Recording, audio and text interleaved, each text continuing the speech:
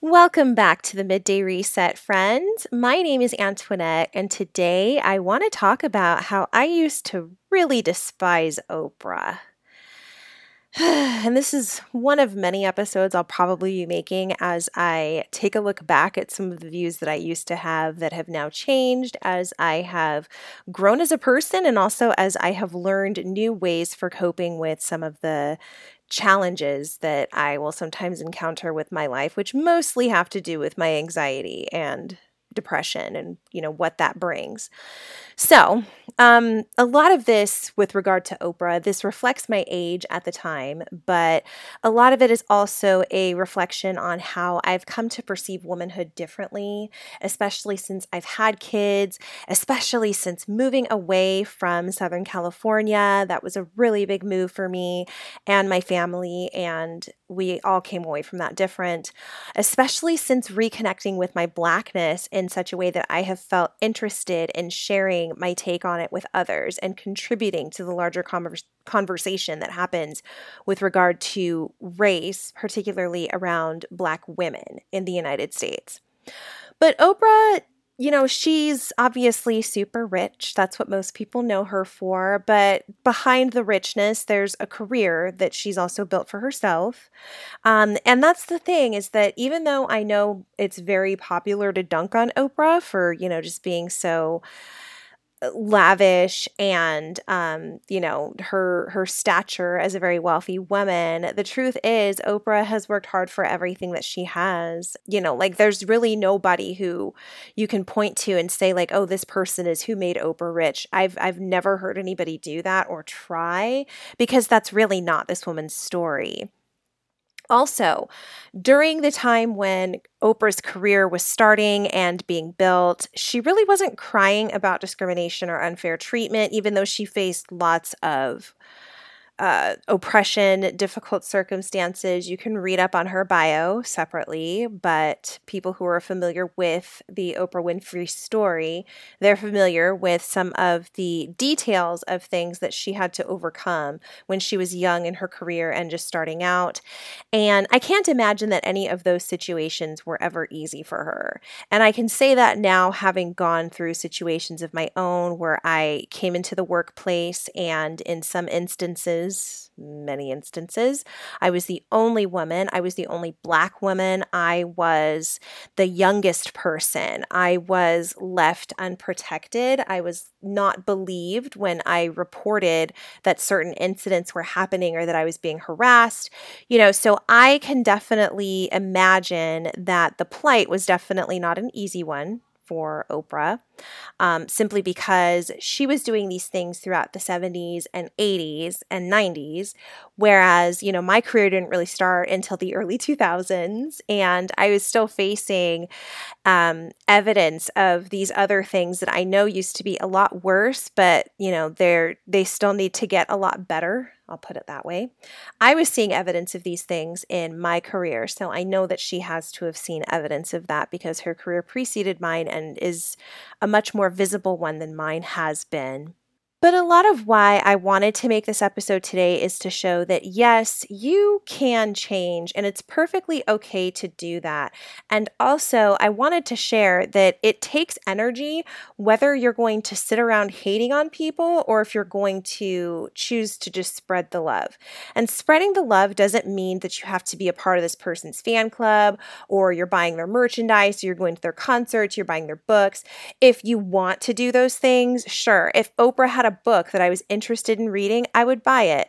She hasn't published anything that I wanted to pick up myself, so I haven't. But that's not shade. That's just simply, I don't believe I was in her demographic when she was releasing a lot of these books, and I am not aware of any of her more recent releases because I don't keep up with her like that. But either way, my point is that when you're someone who spreads love, that doesn't mean that you love, like you're the president of everybody's fan club and everybody's cheerleader and best friend. No. Spreading love, I mean, you can really think about that more so in terms of refusing to do harm, even to the people that you dislike. And I was talking with my cousin about this recently. She's someone that I look up to because she is very well established, very intelligent, very well adjusted, my journey with conquering my anxiety, a lot of it began in observing her and how she has conquered a lot of the difficulties that she's been faced with. And we also both became moms around the same time. So it's just been really, really nice having her, to kind of look up to. And, we spoke about this as well, that, you don't necessarily have to be somebody who's out here either for people or against them. You can just be someone who, when you're for something, you express it and you're enthusiastic about that because it's love and it's positivity. And if there's something that you dislike, you don't necessarily have to be somebody who then is out here spewing hate about it or, screaming about it, banging a drum about it. You don't have to cause harm just because there's something that you dislike. You can simply stay away from and tune out the things that you dislike. And I guess that's the point that I'm trying to get at, is that I think a lot of people, and I began this talking about Oprah, but there are a lot of very prominent figures that we observe. People like Ellen DeGeneres and Beyonce and Chrissy Teigen. And I can't think of any males right now. I'm just thinking of women figures. But, those are just a few of them. Kim Kardashian is another one, who their presence and their very being can be somewhat polarizing because people have some very strong opinions related to those people and their stardom and their branding and, what they tend to be about. And what has happened in modern times, now that people were able to mobilize in large numbers through the internet, is that we have these fandoms who rise up and it's like they fight to the death in honor of these people if somebody ever says something negative about these people. And I mean, it's just astonishing because, I remember when it really wasn't like that. If you liked someone and you were their fan, that meant you had their posters in your room and you listened to their music or watched their shows or you dressed like them. Like that was as far as it went. And you maybe had a couple of spats about it with your friends, but it wasn't like you were ready to go grab firearms and hurt somebody over it. But it just seems like the way that, Beyonce's fandom really just gets, supercharged over the smallest, tiniest little thing related to her, but they will just jump up ready to defend. The way that Kim Kardashian's followers, they tend to take up for her. Same with Nicki and Cardi, their respective fandoms, they always take up for them. And it's like, okay, how is it that we have to somehow identify with a camp always? Why can't we just be people who like music, and from time to time I listen to Cardi, or from time to time I listen to Taylor Swift or whoever else. Anyway, that's a side tangent. We were talking about Oprah here, but there is a reality that exists where you can just simply not want to cause harm with people, but you know who you identify with and you can identify with them and, let everything else just be at peace, so to speak. And that's the place that I've gotten to with a lot of people. Specifically, Oprah was one of them. And I was probably doing a ton of projecting too, because she really is rich. I mean, she gave out cars at one episode of her show. That's a level of generosity and gifting that I would hope to aspire towards at some point. That'd be nice. I'd love to take every single person I know on a lavish vacation or, something of the like. But I don't hate her.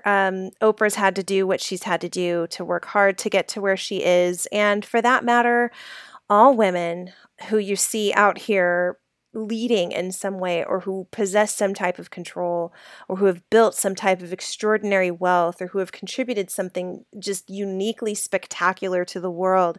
Simone Biles comes to mind right now as she's just out here crushing records, crushing what people thought was humanly possible with gymnastics. But as you see these women out here, and if you are someone who identifies as a woman, I would challenge you to, at the very least, if you don't like them, if you have a problem with something that they are saying, if you just don't like their image or whatnot, I challenge you to figure out, do you have to pay attention to them or are you choosing to? Because a lot of us are choosing to tune into the people that we claim to not like and spending a lot of time listening to their content, watching them, listening to their music, etc. So first determine that part, and then determine if you are somebody who's tuning into them or whatnot, why are you doing that?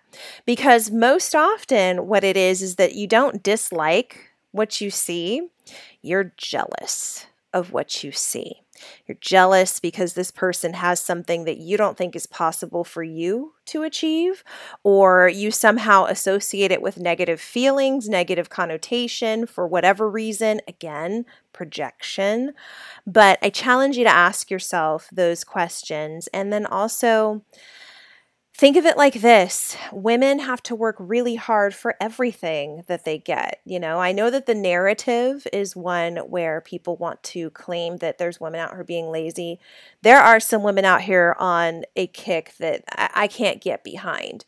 But for the most part, women are not given lots of passes or, special treatment. And if we are, the pendulum is probably swinging back in the other direction in the form of harassment, abuse, mistreatment, all simply because of something that we didn't have any control of.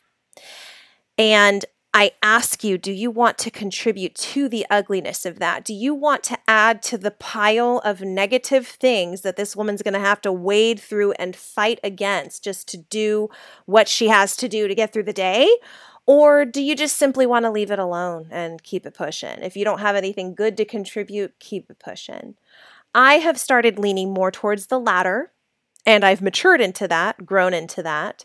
But if you're not in that place yet, I challenge you to at least set your sight on this, because I'm finding this to be a much more fun existence. I'm finding that my friendships are developing and blossoming more organically, and I am attracting the right types of friends with an attitude like this. I would love to hear what you have to say. You can write to me at hi@missantoinette.net. You can also follow me on Instagram at MSANTOINETTECHANEL, Miss Antoinette Chanel. That's my Instagram handle.